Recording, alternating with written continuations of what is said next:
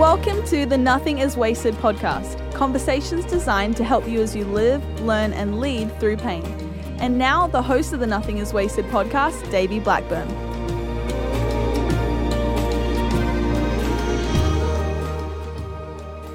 Hello, welcome to the Nothing is Wasted podcast. My name is Davey, and I'm your host. Joining me, Aubrey, our co-host. Welcome, friends. I am so excited to be back with you and for you to join us either for the first time, maybe it's your first time listening to the podcast, or if you've joined us again, we are so happy to have you back with us. This is an incredible interview that they're about to listen to. Man, Vaneetha is sharp. Like, She's having a conversation fire. with her, I was like, oh my gosh, this woman is unbelievable. And Yes. and then it's funny because a lot of our circles have been kind of like overlapping and stuff, and I've been hearing other people, have you heard of this Vaneetha Risner? Have you heard of it? And I'm like, oh yeah, we just had her on the podcast. It's amazing. So I've been so excited for you guys to hear this conversation I have with her. She has 2 books out. One is called Walking Through Fire, and it's a memoir. And then she also has a devotional called The Scars That Have Shaped Me. And when I heard her story, I said, there's probably not a more perfect guest for the Nothing is Wasted podcast. She happens to be a regular contributor for Desiring God, which is just a small blog out there. No big deal. Just a lot of people small haven't heard of it. Yeah. Never heard of that one. But she writes about finding God in suffering, and so appropriate. So you're going to enjoy this conversation. And I know it's going to minister to you. If you are encouraged by this conversation, or really any of the conversations that we have here on the Nothing is Wasted podcast, we would love for you to rate and review us on Apple Podcasts. We want to know how God is speaking to you through the podcast. That gives us the resilience and the strength to keep serving you, keep bringing you hope in your headphones. And it helps other people find out about the Nothing is Wasted podcast as well. So go ahead and rate and review us on Apple Podcasts today. Yeah, make sure you stick around after my conversation with Vaneetha, because Aubrey and I are going to kind of break it down a little bit. We're going to talk about and provide you some commentary of what God's doing in us and teaching us, and how that applies to what Vaneetha's talking about. So make sure you stick around for that. And let's go ahead and listen to my interview with Vaneetha Risner.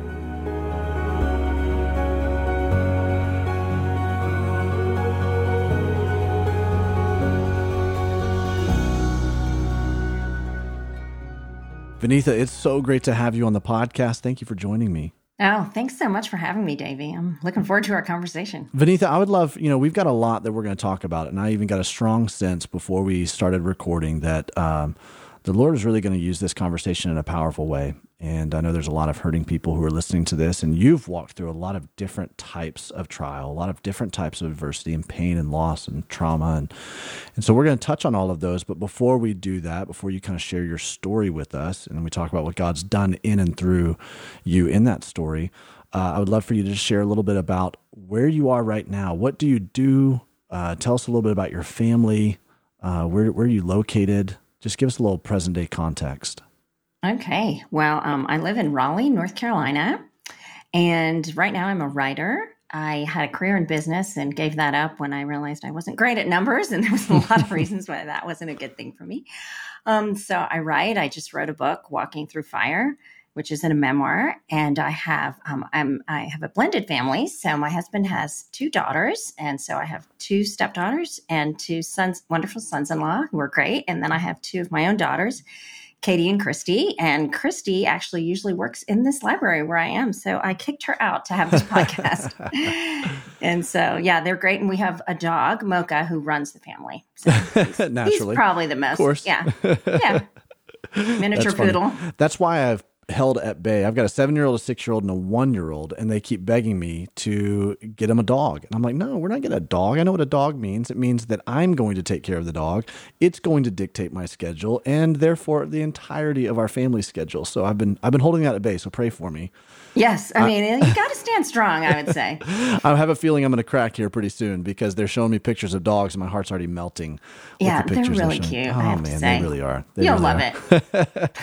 Well, you've got this beautiful blended family, and I can completely resonate because that's our family as well. We're a blended family, and the more that we're walking this journey, the more we're realizing that that's a lot of families out there. That the typical normal nuclear family, it looks so different now, It's not necessarily this like, I mean, I would feel like almost half of the families out there are blended because of a lot of different hardship, pain, loss, divorce, things that people have walked through. And so I know that we'll probably get to some of that in just a second, but I would love to talk about the things that you've walked through that have led you up to this point. And so why don't you take us back to the very beginning, whatever you would consider the beginning, and just story with us a little bit about what you've walked through. Yeah, I'd love to. Well, I was born in India to Christian parents, and when I was 3 months old, I contracted polio. And I was born in 1964, and polio had been eradicated in 1952. Oh, sorry, there was the vaccine in 1952. Right. So it was pretty much eradicated. But in India, they don't give the polio vaccine at 3 months. They give it at 6 months. So the doctors, though, had no idea what I had. I had 105-degree fever. They'd never seen it before. It was a young doctor, and she thought I had typhoid. So she immediately gave me cortisone, which lowered my body's temperature, but it also lowered my immune system. Wow. So I was quickly paralyzed, and they had no idea what was wrong. Wow. And then they finally realized, oh my gosh, she has polio. But there was nothing they could do. At that point, I was a quadriplegic, could not move my arms and legs. And They basically said to my parents, this is it. There's no hope for her. And in India, disability is really a curse, whether my parents were Christians, but for everybody, there's no services for the disabled. There's nothing they do. And so the doctor told my parents, you probably need to leave India if you want any help for her and even any medical kind of treatment for her. So they left. And my dad, who was an electrical engineer and a professor in India, left immediately within months and took a manual laborer's job in London installing telephones. So our whole family moved, and I had my first surgery in England when I was 2. And then we moved from England and moved to Canada. And then I just started having surgeries, Davey. And I had, by the time I was 13, I actually had 21 operations. Wow. So I lived in the hospital. When I was young, I was part of my parents, with their insurance, we needed to go to a free hospital. It was the Shriners Hospital in Montreal. And because it was a free hospital, they didn't want parents visiting their kids, because a lot of parents would just travel from all over the country and leave their children there and couldn't visit them. And so even if you could visit your children, you weren't allowed to. Wow. So I was pretty much alone. Once I was in the hospital for 9 months straight, and my parents could only see me on the weekend, on Saturday. So that just set me up for this life of isolation. Yeah. I feel like I kind of lived on my own. The kids in the ward were the people I hung out with. And that was hard, but was harder was when I got out of the hospital and kids would make fun of me because I had a pretty pronounced limp. I still do. And they would just laugh at me and ask me what was wrong with me. And I remember right after I got out of the hospital, when I was 7, and that's when I actually learned to walk. I was walking by myself, and these boys jumped me. They threw stones at me, and they pushed me down, and they called me a cripple. Wow. And I remember that day, because that day, I don't remember that much from my childhood, but that day I remember thinking, the world is not safe. I don't understand why people did this to me, but something's wrong with me. That was the takeaway. And I'm not going to be safe anywhere. So I almost liked being in the hospital better because that felt safe. Wow. So that was kind of childhood. I was angry at God. My parents are believers and they would talk about God. And I really thought to myself, like, who's God? Like, why should I even believe in a God that let all this happen? And I didn't tell my parents, which I thought at the time I probably should, but I was embarrassed. I didn't want them to know that I was being made fun of that way. It was humiliating. So I never told them. So I don't think they even knew what kind of a life I was dealing with. But then when I got to high school, I got involved in FCA, Fellowship of Christian Athletes. Yeah. And it was not because I was an athlete or a Christian, but all the cute guys in my high school went to FCA. So that was exactly where I wanted to be. So a friend of mine and I would sit in the back and we'd talk about guys. And then one day she went on a retreat and said, she came back and she said, God is real. And I remember thinking, oh no, this is awful. Like, you're not going to want to talk about God. You're going to want to talk about guys. And that's exactly what happened. She talked to me about God all the time until finally one night I just said, God, if you're real, please show me. Wow. And honestly, I had no idea that anything would happen. I got up the next morning, I pulled out this Bible I had gotten years earlier, and I really arrogantly, I'm so embarrassed to say, I just kind of said, God, show me who you are. And why did you let all this happen to me? And I flipped the Bible open to Leviticus and just kind of thought, okay, this is what I think of the Bible. And then I just asked one more time, show me something. And I flipped open to John 9. And it was when Jesus was talking to his disciples, and they saw a man blind from birth. And his disciples say, who sinned, this man or his parents, that he was born blind? And Jesus says it was not that this man sinned or his parents, but the work of God could be displayed in his life. And that was the moment for me. It was like the God of the universe was talking to me, like he was answering my question. And it was kind of weird because I would always ask the why question of what had I done? Why did I deserve this? Why did this happen? Yeah. But God answered the why question in a very surprising way. It wasn't what had I done, but what was the purpose from John 9? Like there was a purpose. And so that I was 16 years old, and that seemed to answer it for me. Yeah. I didn't have a lot of answers to everything, but somehow the fact that God can answer that big question changed everything. So I committed my life to Christ, even though I didn't really even know what that meant, honestly. Like some people come with this huge understanding of their sin. I just came with this understanding of, I need this God. Yeah. And then really got involved in FCA, went to a Bible study, and life was great for probably 15 years. It was wonderful. Went to grad school, met my husband, and then things started to fall apart. And that was really the making of my faith, but it went from sort of a very easy, wonderful, everything I did was great life to everything I did was hard and horrible. Wow. So this moment where God shows up and you're reading John chapter 9, I think that's such a profound moment because the why question is the question that so many people ask when pain and suffering takes place in their life. You know? And we talk about this before on the podcast, that it's not that God's not intimidated by our why questions, but I think it was very insightful, the distinguishing nature with which you said this why question turned into. It wasn't this why question of what have I done that would warrant this or merit this, but what is the purpose? What's the meaning behind this? Mm-hmm.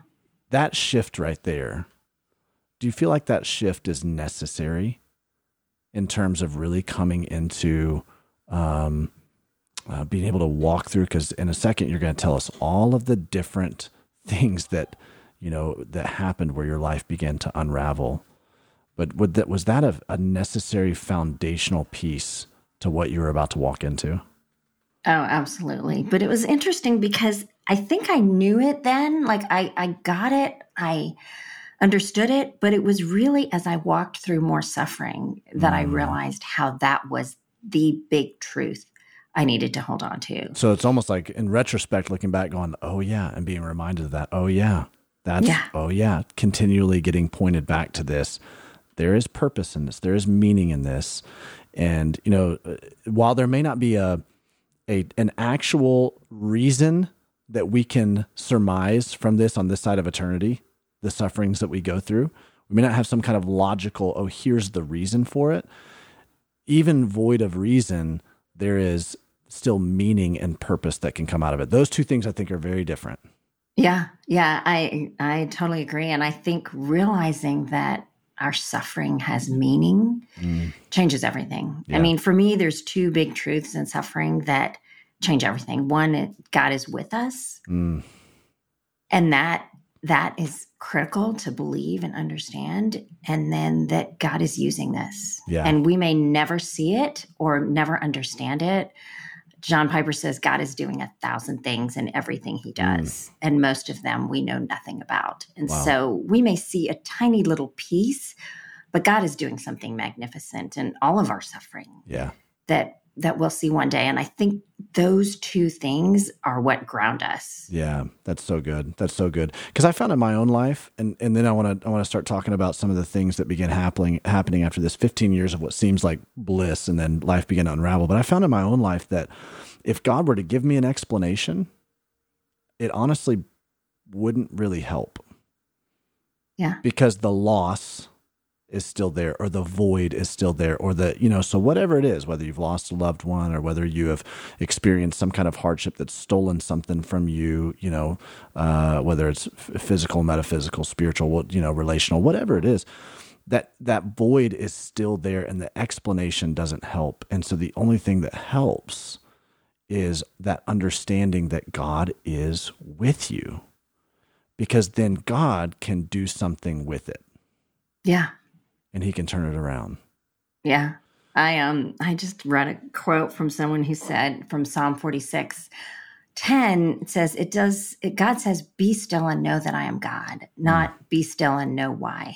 Wow. And I thought that was great, because it was like, once we know he is God, he is with us, he has a purpose, that changes everything. And knowing why me? Yeah. And even knowing the purpose, like knowing that God has something so much bigger is what we rest in. I think. That's it. Yeah, it's almost like we'll never actually know what the purpose is, but just knowing that there is a purpose really helps. Like, you almost experience the purpose before you know the purpose.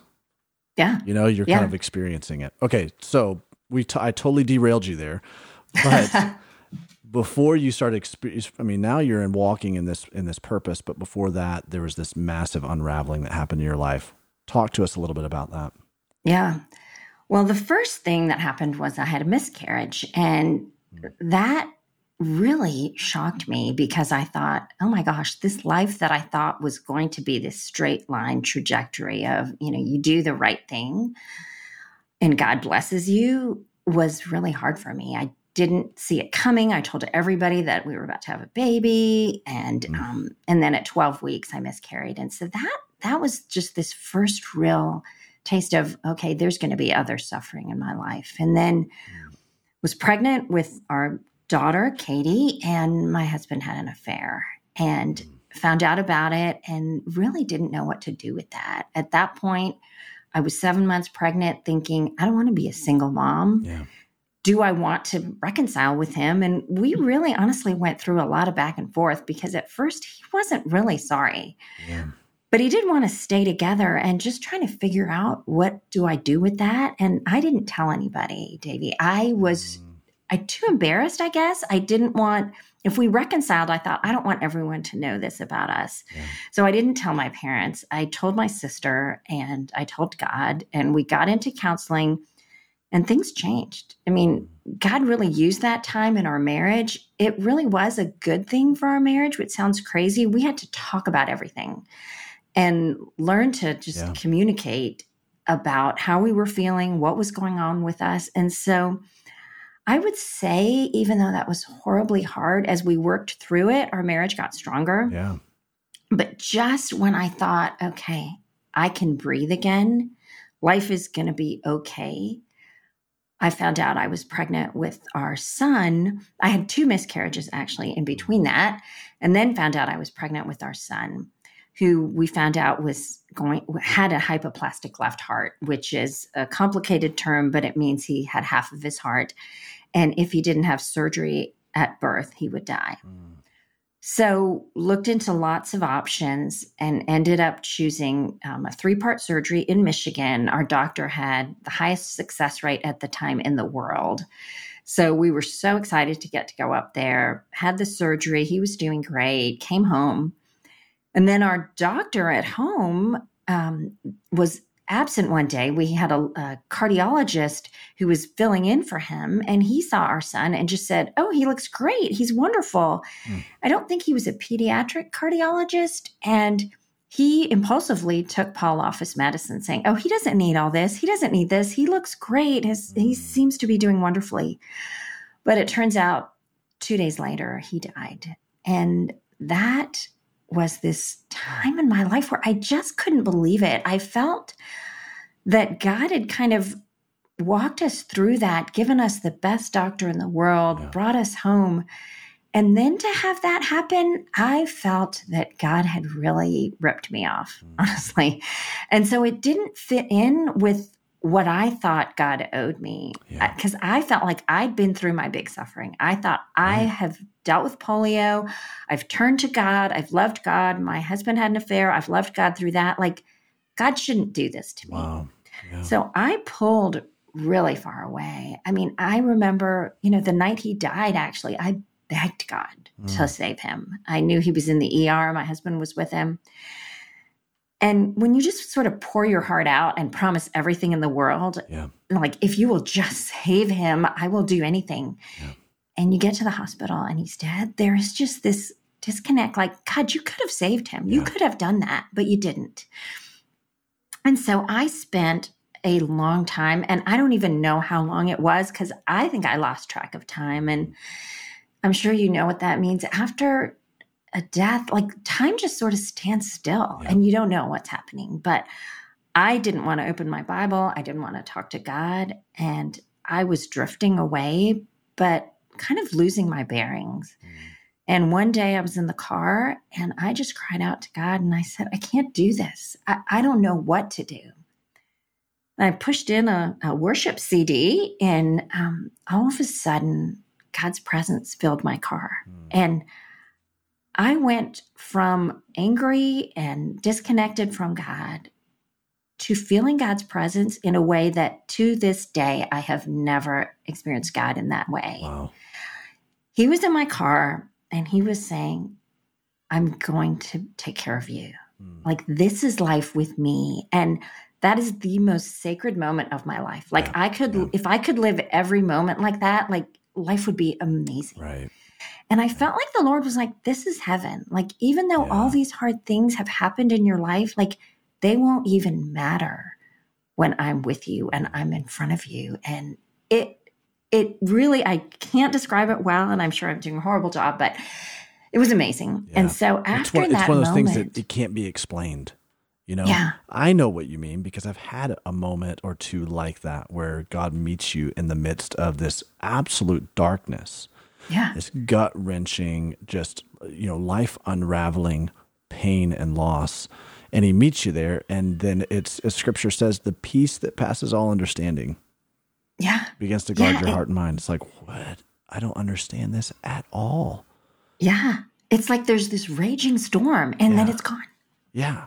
And you can't explain it. It can only be experienced. And that's what I love about the fact that, like, when someone is going through something difficult, there's so many times we try to bring some kind of comfort to their pain by giving them words, and the reality is like, the only true comfort that they're going to experience. Yes, other people you can comfort with your own presence, but for them to experience the presence of God, that's the only true thing that can bring comfort. And so as we coach people, as we counsel people, the thing I tell them now is, like, go ask God to meet you, to show up.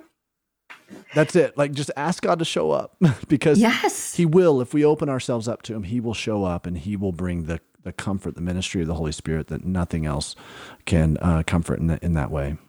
Yeah, I totally agree. I think we underestimate that, and we try to bring our own comfort, which is never really comforting. No, Whereas the presence of God in the midst of things, that changes everything. Yeah.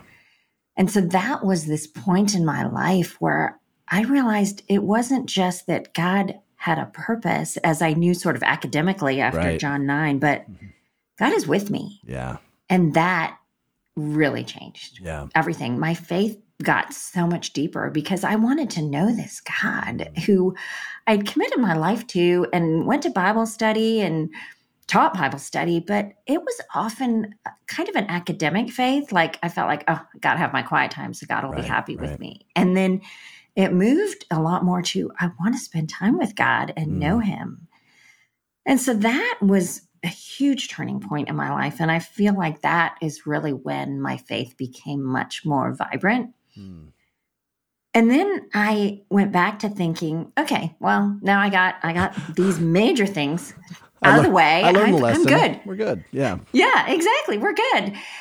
And then I got this severe pain in my arm and it would not go away, and went to lots of doctors. Nobody could figure out what was wrong. And so somebody said, do you think it could be related to polio? And I was like, I still remember saying, no, I mean, that's done with. That has nothing to do with this. But it wouldn't go away and wouldn't go away. So I went to a polio clinic, and there they diagnosed me with post-polio syndrome. And I didn't know what that was. So I'm guessing most people don't know what it is. But basically what happens is 30 to 40 years after somebody contracts polio, their motor neurons start dying off, basically, and they start to go backwards. So all the progress that they made from when they first got polio to when they were diagnosed with post-polio, it starts to unwind. And so I was a quadriplegic, and then I had, 21 operations, and I exercised a ton. And so I was able to walk and live a pretty normal life. But they told me basically everything's going to unwind. So one day you will be in a wheelchair. And I remember I was an artist at the time. I loved to paint. I scrapbooked. I cooked. I did all that stuff. And I said, what would happen if I don't stop? So they said, you need to stop doing all that. And they said, if you don't stop, in 10 years, somebody is going to be feeding you. That was like, oh my word. Because what they said with post-polio is you basically have a certain amount of energy.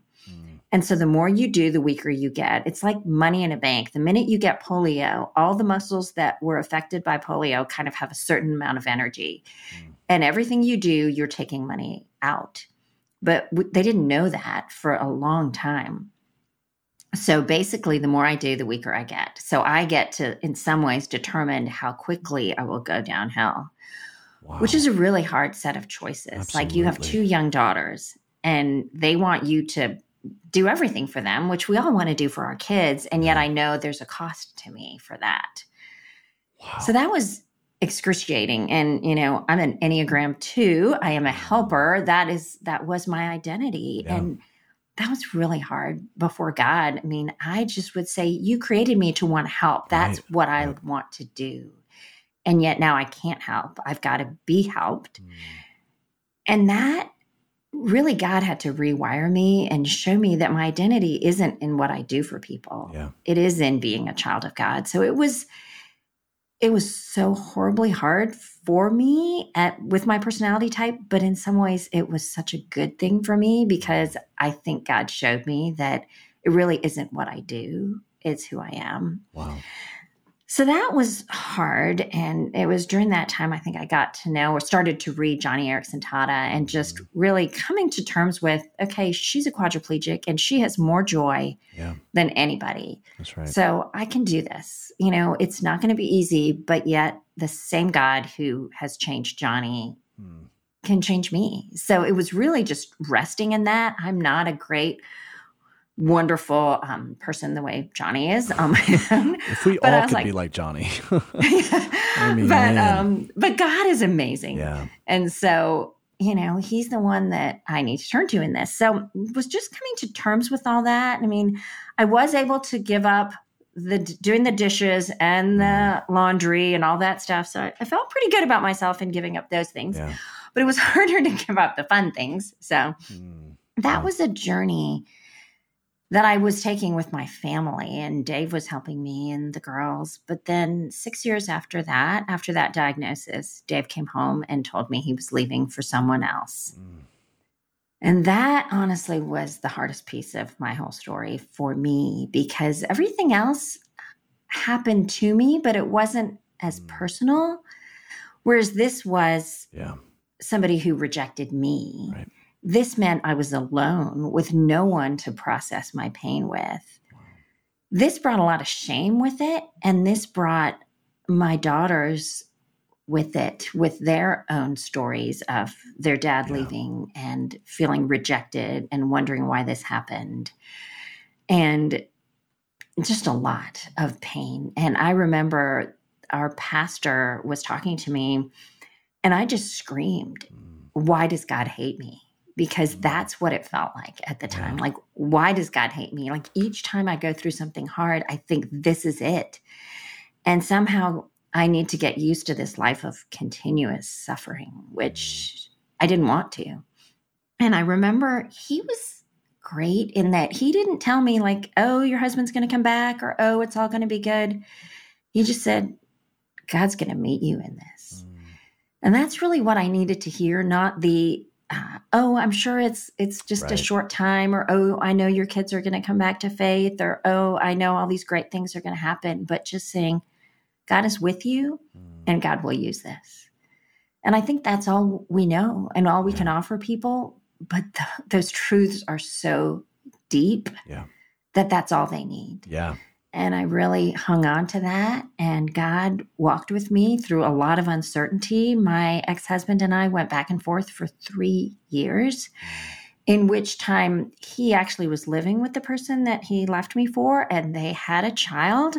But then after that, he wanted to come back. And so just kind of figuring that out with the girls, and ultimately ended up, he ended up staying with her and we got divorced. But that just kind of ripped our family. We were like the perfect church family. Like, he was involved in the church. I taught women's Bible study. The kids were involved in youth group. Like, we looked perfect. Wow. Then all of a sudden we didn't. And just trying to come to terms with, I am not defined by being a member of this perfect little family, just like I had to come to terms with not being defined by being a helper. I was not the one to take casseroles to people who were sick. And now I was not even the one that people could say, oh, look, we want to live the way she does. And that was one of the hard things for me, was just realizing that other people really look at you differently sometimes when you've been through divorce. They want to know like whose fault it was and what have you done. And you definitely lose some kind of status that I think I built too much on. And in losing that, I feel like I had to cling to God. And so it was good. And I would say the Bible really became real to me during that time. Even after Paul died, I feel like I learned about lament and crying out to God. And I definitely liked reading the word, but the word became everything to me after Dave left. I would get up in the morning, homeschooling 2 girls who were so angry. It was awful. That was my only time to breathe. So I would just say, God, you've got to give me something. And I remember reading Psalm 119:25, and that became my verse. My soul clings to the dust. Revive me according to your word. Wow. And as I look back, that is when God said, my word is going to be enough. Wow. And it was. Every day, God would show me something different. I just remember marking through my Bible thinking, I didn't even know this was here. Yeah. But it was so fresh because God knew I needed that. I wouldn't have survived without it. And so when I look back on that time, even though it was so hard, I think God really changed my love for the word, which I'm very grateful for. And then, so my story has this somewhat storybook ending, which is great, or up to today. I got divorced and then met this amazing guy named Joel. We met on eHarmony, so I can talk all about internet dating. But we met on eHarmony and we got married, and Joel has just been amazing. One of the things that I have always struggled with, and even with my ex-husband leaving, to be honest, was, am I just not enough? And wondering, even with my disability, was it because of my disability? Was it because of that? Was that too much? Is it the way I walk? Because I've always been self-conscious about that ever since I was 7, and kids made fun of that. And one of the things I said to Joel when I said, I don't want to walk down the aisle. I don't like people watching me walk. And he said, I love the way you walk, and I've loved it from the beginning. Wow. And that to me, when he said that, it almost felt like God saying that to me, like, I've made you the way you are. So you need to accept this. And so it was sort of this rewriting of so much of what I believed about myself and what I thought was wrong with me. Wow. Well, along those lines, I mean, that's what we've found, that trauma or loss, trial, you name it what you want to, but that's what it tends to do. It tends to mark us in ways that we begin to adopt false beliefs about who God is, false beliefs about who we are, false beliefs about this world. And you've said a couple of them that you experienced through all of this. You said that you began to have false beliefs about you, that you were just, I must have done something wrong to warrant all of this suffering, or, God must hate me. Mm-hmm. What, you just said one of those things that kind of helped to untangle that and correct that false belief in you was this experience with your husband. But do you have other ways that you've seen God begin to take those beliefs and rewire them in your heart? I think he's really done that more than anything through scripture and just really believing what he says in the word, that I'm fearfully and wonderfully made, and that God has good plans for me, that he does love me. I love that verse in Jeremiah 31, I have loved you with an everlasting love, and really believing that. Because I think a lot of times we say we believe God loves us, but we really believe God's love is conditional. Yeah. And we believe God loves other people just a little bit more than he loves us. Yeah. Yeah. And I think just really coming to terms with that. And that's actually, I think, a gift of suffering in some ways, is because we have to find God that way. Right. We have to really find God and find him sufficient and get that he loves us. Yeah.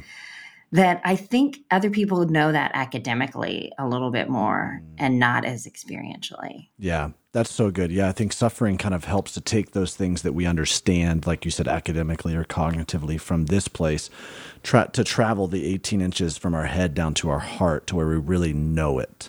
Yeah. That we really, it's not just something that, oh yeah, I know that, but we know it to be true. And that's what that's one of the things I love about the word too. I think some people could go, well, how's there power in just this, book, this text? But the word is so much more than that. Yeah. Scripture tells us it's living and active. So it almost is like this living and breathing organism, because it actually is the words of God. Yeah. And it was the word of God that created in the beginning of time. He spoke and things came into existence. And so the same power that created is also the power that has the power to recreate in us, to resurrect, to bring to life, and this is like in John chapter 6, when Jesus said these hard truths and everybody left, and he turns to the disciples and he's like, are you not going to leave too? And what did they say? They said, where are we going to go? You have the words of life. Yeah. They didn't, it's funny. They said, you have the words of life, that out of Jesus's mouth, there was power that would breathe life into them. Yeah. And they couldn't sever themselves from that. They're like, I don't want to leave that. I don't want to be out of your presence.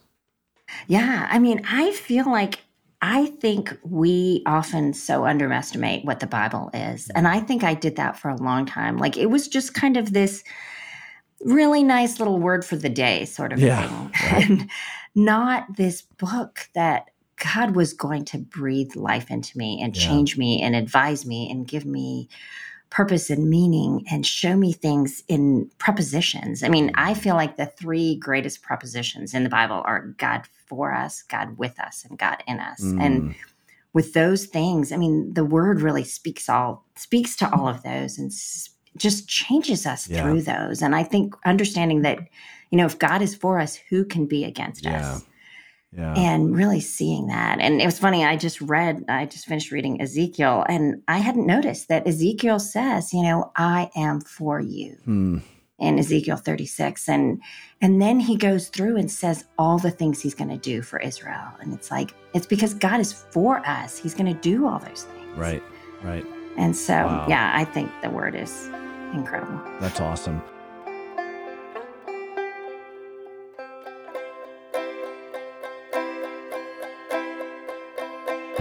We have something exciting to share today with you, Nothing is Wasted family.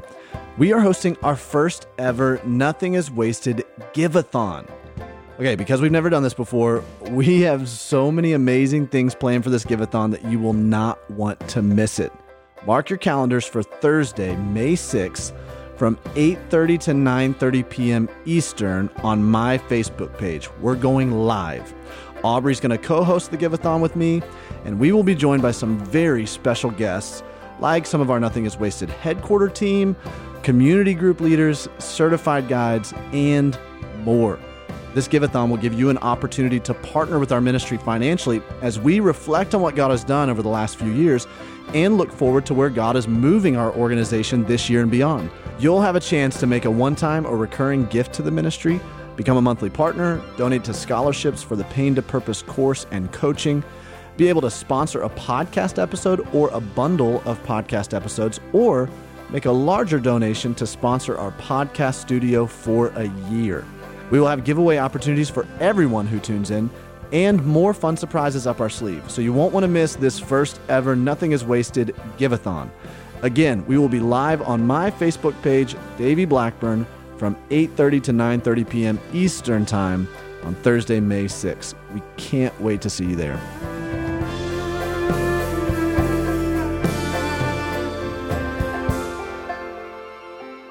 You know, I'm really curious, and I know this, I probably would not ask somebody this question normally, but I can tell you have a rich understanding of God's word, and I feel like a really strong doctrine. So I'm okay with broaching this topic, but I'm curious as to, especially when you got this diagnosis of the what was called post-polio. Post-polio. Mm-hmm. Okay, post-polio. Did it ever cross your mind to pray for healing? And yeah. And I'm gonna follow up with this. In your heart, and as you kind of walk through that, what's the tension between praying for, yearning for, asking for healing, and walking in the acceptance of what it is, and asking God, well, what are you trying to teach me in this? Yeah. Because that's a tension that I feel like so many people wrestle with. Yes, they do. And I've wrestled with it myself a lot. I mean, just a 2-minute story, maybe 3. When I was in college, there was a faith healer that came to town, and everybody wanted me to go. And so I didn't want to go because I didn't want to be embarrassed, but went there, and then they pulled me up on stage, and the guy says to me, why don't you walk? And he said, I can totally fix all this. And so prayed for me multiple times, and I wasn't healed. And he basically looked at me and said, if you had the faith to be healed, you'd be fine. And the interesting thing about that is, so I left just so discouraged and really had to seek God on, what does this even mean? Like, I don't want to say that this guy is ridiculous because I don't know. Right. But at the same time, I don't want to assume that my faith isn't enough, because it really is God that we rely on. It's not ourselves. And I do believe that God does heal in answer to prayer. Before I actually walked, the doctors didn't think I ever could. And a faith healer came to our house and prayed over me, and I was able to walk. So I didn't mention that in my story. And today, if you ask a doctor if I have enough muscle to walk, they would say no. The polio clinic doctor said, I have never had somebody with as little muscle as you have that can still walk. Wow. So God did that, absolutely answered that prayer. Yeah. And I was 7. Wow. And yet I'm, 20 in college, and God's not doing the complete healing. So I've seen both. And yet I feel like the answer is pray, keep praying. The Bible keeps saying ask, but then it's sort of Jesus's prayer in the Garden of Gethsemane, if you are willing, but if not, your will be done. And I think God has purposes in our healing sometimes, and then we're going to be healed. And then God has purposes in letting us not be healed, but turn to him. And then that's going to happen. And so I think it is both asking and believing that God can do it, as well as resting in God's going to give me the very best. Wow. And just trusting that. Wow. That's so good, Vaneetha. That's amazing, man. Yeah. 'Cause so many people would, they're praying for healing and doesn't seem like God's showing up for them. And so they question that. They wonder, do I not have enough faith? Is God not big enough to do this? And it leaves them feeling a lot of doubt. Wow. You've had 2 different instances where your husband cheated on you, or you were betrayed sexually, and you felt obviously these horrible emotions of being rejected, and just such a difficult situation to walk through. The first time, especially, you really chose the route of, no, we're going to work on this, and you found a lot of restoration and healing as you guys begin to seek counseling and work on your marriage. And you saw a lot of pieces that God was putting back together. And unfortunately, the more people that we talk to about this is a very prevalent issue. It's, we explained to you on the front end of this before we started recording that our sexual betrayal series is in the top 10 most listened to podcasts of our episodes of our podcast. All of those are in that top 10. People are listening to it. They're hungry to find out about this because it's an extremely prevalent issue. I feel like there's not a week that goes by that I'm not hearing about people I know that they're experiencing as well. And yet what we find is that some people choose, they feel like that the right thing for them to do and what God's leading them to do is stay. And some women, the right thing, what God's leading them to do is leave.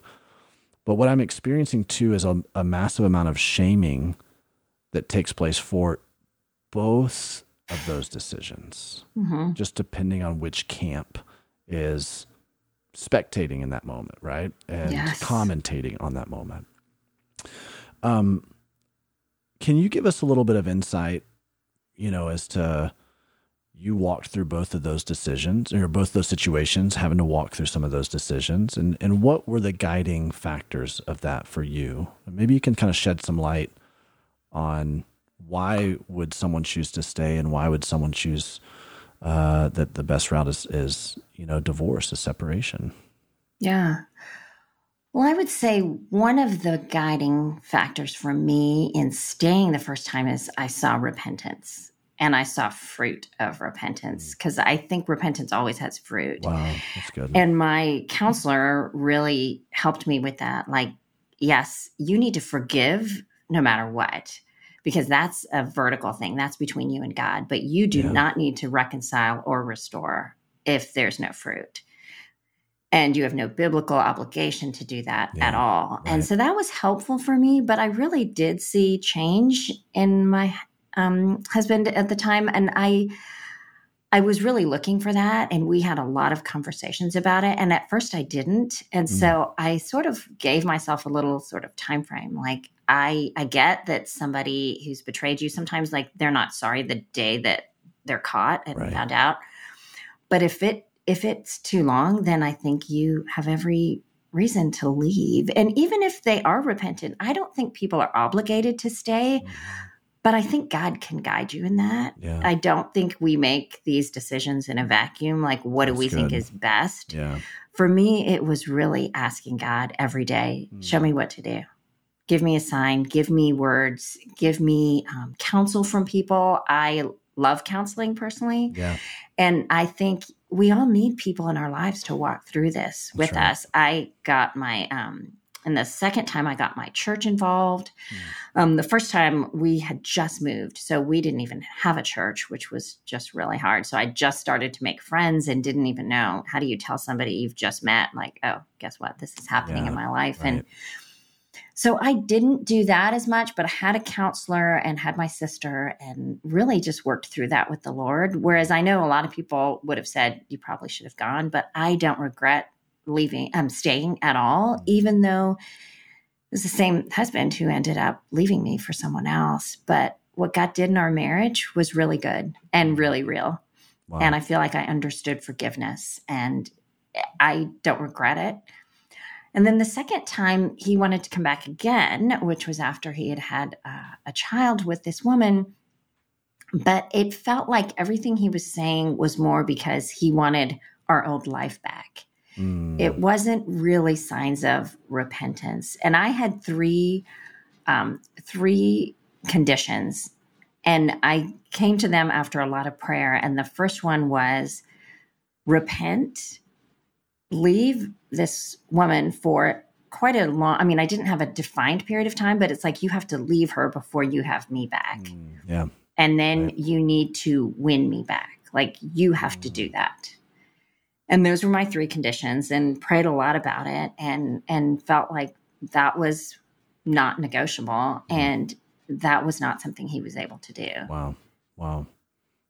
And so it felt clear to me, but I talk about this in my book a lot, how I was so torn because everybody had an opinion for me. Everybody was either like, why didn't you kick him out in the first place? Why aren't you divorced like the day he left, sort of thing? And then other people were like, divorce is always wrong. You should never get divorced. You should always stay in this. And so I felt like I had all these different voices. Christian women don't do this. You'll never be able to teach a Bible study. There was just all of these voices from my own head, from what other people said. And it was very shameful for me. And I had to really let go of that, because if I lived in that, I think I would have just taken him back so that everybody would have thought I had this perfect Christian choice. But I felt like that wasn't right. I prayed about it. And actually our pastor, who'd walked me through all of that stuff, said, you have the full backing of me and the entire elder board to get divorced. And so that was really good for me to just have people say, it's not just because he wants to come back. Like, you need to see repentance. And if you don't, you shouldn't take him back. Yeah. Wow.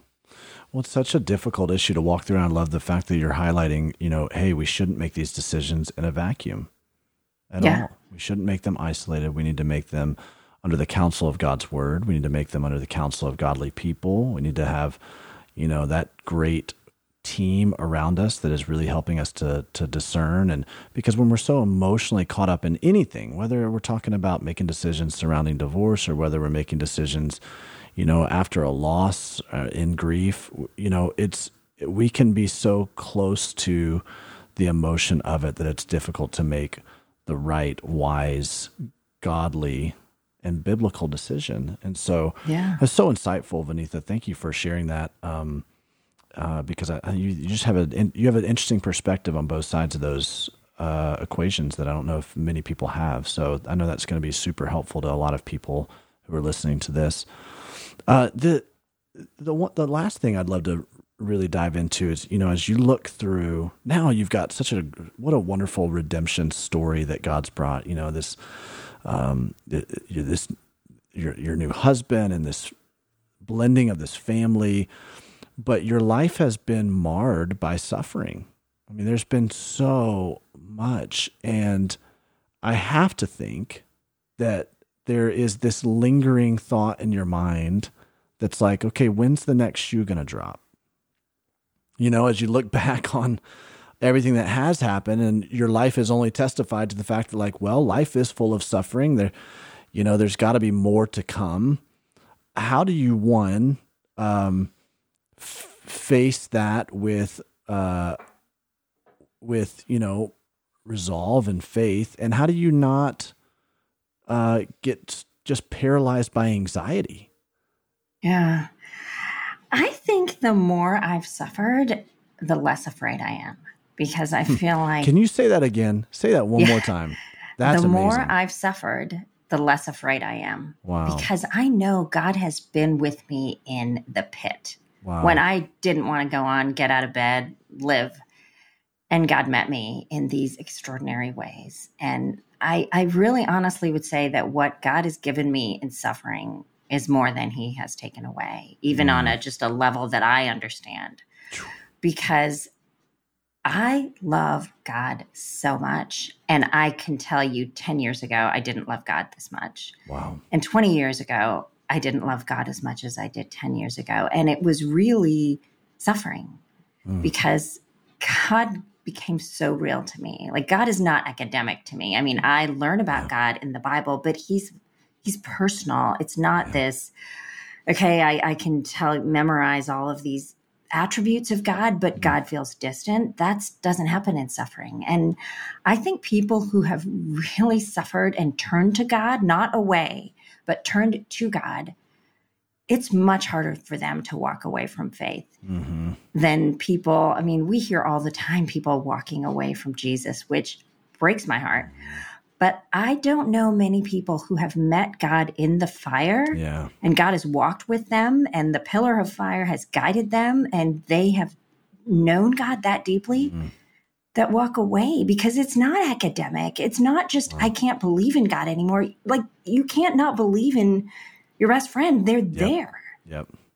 It's not academic. And I think that is the greatest gift of suffering is God's not academic to me. He's not academic to you. Yeah. He's a person. That's right. He's your friend.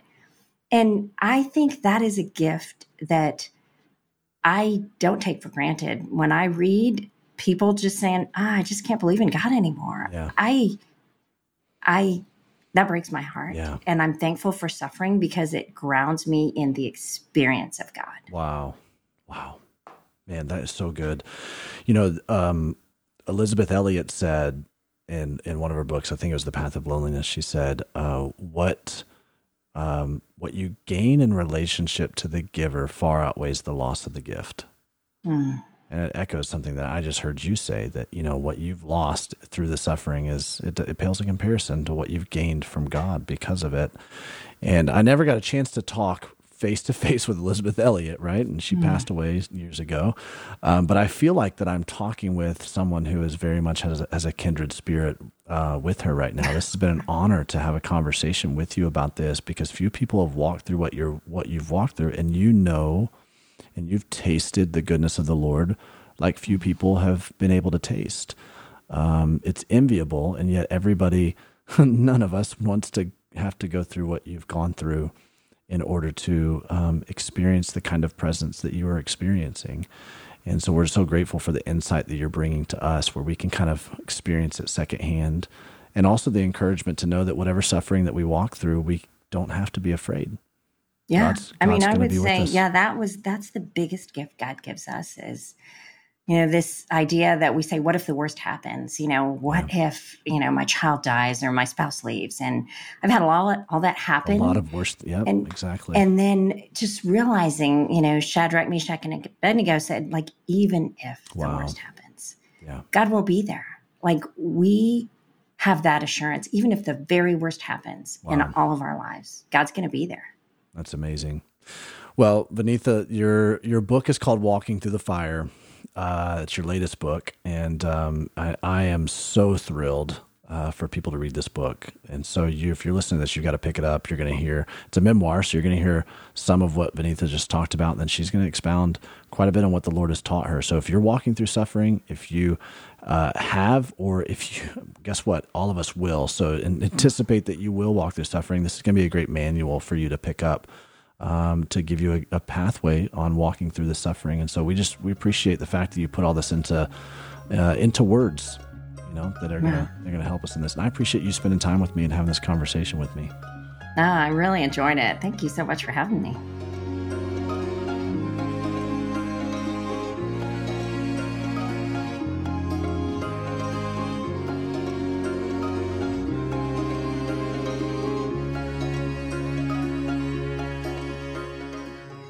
I told you that conversation would not disappoint. Vaneetha. Oh, amazing. Risner. Wow.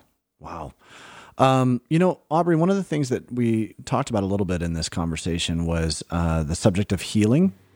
Yeah. And, she had a couple of different accounts, different stories on kind of different sides of the equation when it comes to healing. And I wrestle with this too, because, as a pastor, you have people that come up to you and they ask to pray for healing. And I believe that God can heal, but there's no rhyme or reason or formula for it, right? God does what he does. And so sometimes you're like, is he going to heal? And sometimes he does. And sometimes the healing is actually part of the process. And one of the things I think she coined it so well is the idea that there's a sustaining grace and a delivering grace. Sometimes God gives delivering grace, and sometimes he gives sustaining grace. Now, Vaneetha's going to come back, and she's going to talk to us about this topic. We're going to dive deeper into that in a bonus episode in June.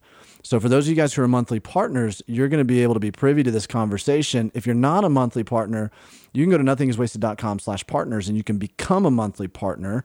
And if you want to, you can set up a free trial for 7 days to kind of like preview the partner content before you can commit. But I'm telling you, you won't want to miss this conversation that we have with Vaneetha on the difference between delivering grace and sustaining grace and the importance of both of those in our life. Yeah, it's going to be awesome. Another thing that Vaneetha talked about in the conversation you just had with her, Davey, was this idea of combating false beliefs about ourselves and then the role of shame in our suffering journey or our healing journey. Yeah. And I think about shame a lot as a 4 on the Enneagram. Shame is like my big sort of sin, my big sort of shadow side. And for people who don't know, shame is that feeling of not enoughness. So it can be big, right? Or it can be small, but anytime you're tempted to feel like I am not enough, something about me is wrong, that's shame. That's shame kind of rearing its ugly head. I think what's interesting about shame, Davey, is that we tend to think, especially in our society, that shame is only bad all the time. Shame is the enemy. Don't feel shame. Yeah. But the reality is that shame is actually an indicator that something shameful has happened. For instance, in my story, I mean, listeners know that I experienced sexual assault a couple times growing up, and I have felt shame because of that. Took me a long time to realize the shame that I felt was because something shameful happened. Now, I didn't do it. Sin was inflicted upon me. Shame was inflicted upon me. But that was a moment for me to go, oh, Lord, I feel ashamed about this because this is bad. Yeah. This is evil. This is not what you wanted. But what we're promised in our shame, Psalm 34:5 says that if we look to God, he removes our shame and he replaces it with radiance instead. Wow. And so shame can be it can be like the keys to your freedom, or it can be a prison sentence. You can have a choice in your shame. I'm feeling it now. Do I bring it to God, or do I let it control me? Wow. And it's an important part of the healing process. And sometimes if you're healing from, maybe it's not assault, maybe it's not abuse, it's something that Vaneetha has walked through, chronic illness, loss, deep, dark pain, you can feel shame over all kinds of things. Sometimes it doesn't even make sense. But again, every moment is an opportunity to go, okay, Lord, here I am again. Yeah. Feeling like I'm not enough, but I know that's not what you say about me. Yeah. I know that I am your beloved son. I know that I am your beloved daughter. You call me very good. You have since the dawn of time. And so I'm going to live into that, not into this shame place. But it is something we have to be aware of. Don't you think, Davey? 100%. Because I think that shame, the way it plays itself out externally, or at least the way it looks or masks itself, is not usually in shame. It's in some other kind of emotion or response. Right. It's usually in anger, or it's in withdrawal, or it's in more of a guarded emotion, more of a protected type emotion. And so I think we have to have a lot of self-awareness, a lot of emotional intelligence to be able to pull the thread on that and go, what's really underneath this? Yeah. What's the more vulnerable emotion that I'm experiencing right now that's underneath this really calloused emotion? You know, right. And a lot of times it is shame. And I think the second that you begin to articulate that, I know this, I remember specifically a circumstance. I won't go into the details of it. I remember specifically a circumstance where I confessed that I was feeling shame about something, and it was liberating because I thought I was feeling something else. I thought I was feeling mad or upset or, even embarrassed. Like I thought, but there was something even deeper, and that was shame, because it had a deeper root to some lies that I was telling myself. And as soon as I articulated, hey, I'm feeling shame about this, man, immediately, it wasn't like it was cured, but it was like the power began to subside from that shame.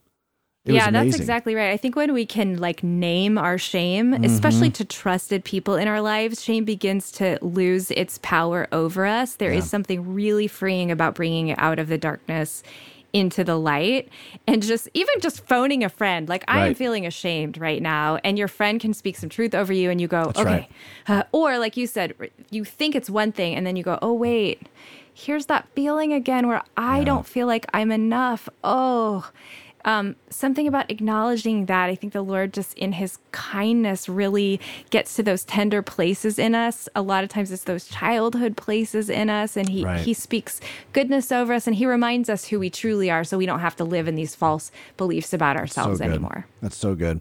Well, what we're talking about here really is that we're talking about some of these emotions that we feel are invitations from God to get us to a place where we start to partner with him to take back our story. And we pull the thread on these emotions, and we go, okay, God, I'm going to step into that invitation instead of running away from it, instead of shutting that emotion down, instead of locking it up in a closet because I don't know what to do and how to deal with this, I'm gonna walk into that invitation and I'm gonna start partnering with you. And that's the key to taking back our story. We want to help you with that at Nothing Is Wasted. We want to help you get started on the journey. We want to help you continue the journey if you've found yourself stuck or stutter stepping at all. We want to help you in some ways finish the journey, right? This is all about finishing the race that right. God has put in front of us and moving through our valley. The only way out of your valley is through the valley. And so we've got a lot of tools at nothingiswasted.com to help you with that, help you get started. Maybe you want to join a community group and talk with other people who are walking through the same kind of valley that you are. Maybe you want to take the Pain to Purpose course. We have several different ways you can take that. You can take it by yourself.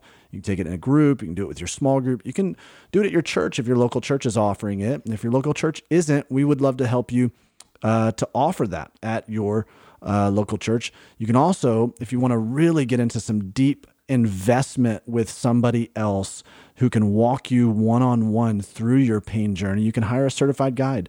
We like to match people with the exact pain point or the exact valley that you're walking through. So maybe you're walking through a valley where you've lost a young child. We have a certified guide who can help you because that's their story, and we want to be able to just provide you with those resources. So go to nothingiswasted.com to find out about those and more things that we have that can help you partner with God to take back your story. And speaking of Nothing Is Wasted, Davey, we are getting ready to celebrate our 4th birthday. That's right, we are. Which is really exciting. I love birthdays. I love celebrations. And I love that it's the 4th one. So this is fabulous. Yeah, Aubrey, what's so cool about this is this actually it's a birthday for Nothing Is Wasted. It's also a birthday for you and your involvement with Nothing Is Wasted. It's kind of an anniversary for me, right? Yeah, this right? marks a year of you being on our team, and I'm so glad that you're in the mix of all of this stuff because you and I are going to... I feel like I should get a cake. I think that's a great idea. You're going to have a cake. I'm going to have a cake. And we're also inviting Christy to join us on this episode. She's also going to... Everybody gets a cake. Cake for everyone. But what we're going to do is we're going to answer your questions. We're going to do a Q&A, and we're going to do it a little bit differently. We're going to have you, listeners, call your question in. Leave it on a voicemail, and I'm going to give you the number that you can call in. We would love for you to participate in this with us. Ask any question you want to. Grab your pen. Here's the number. Ready? 317-983-1090. Again, that's 317-983-1090. We want you to call in and leave a voicemail, and this is what you're going to say. You're going to tell us your name, where you're from, and ask your question. Again, your name, where you're from, ask your question. We would love to have you as a part of this, and we're going to pull from all of those questions and see if we can answer this for you so we can provide as much helpful resourcing as possible. I think the best part about this, Aubrey, I'm biased, but Christy's going to be on this with us. She has all the wisdom. Christy's going to be amazing. We're going to toss every question to her. Just say, all right, babe, you answer that. I agree. We'll just step away from our mics and let Christy take over. This is a Christy takeover episode is what it really is. Hey, I want to give a special thanks to Sleeping at Last for providing all of the music for the Nothing Is Wasted podcast. You can find his music wherever you listen to music. I love listening to Sleeping at Last, Davey. I get in a good mood and I listen to it. He's such a creative guy. So you can also follow us on Instagram at Nothing Is Wasted Ministries, at Davey Blackburn, and at Ob Samp. Next week, we have an interview I'm so excited about with Darryl Strawberry. Yes, the former Major League Baseball player. And so listen to this little clip from my conversation with next week's guest, Darryl Strawberry.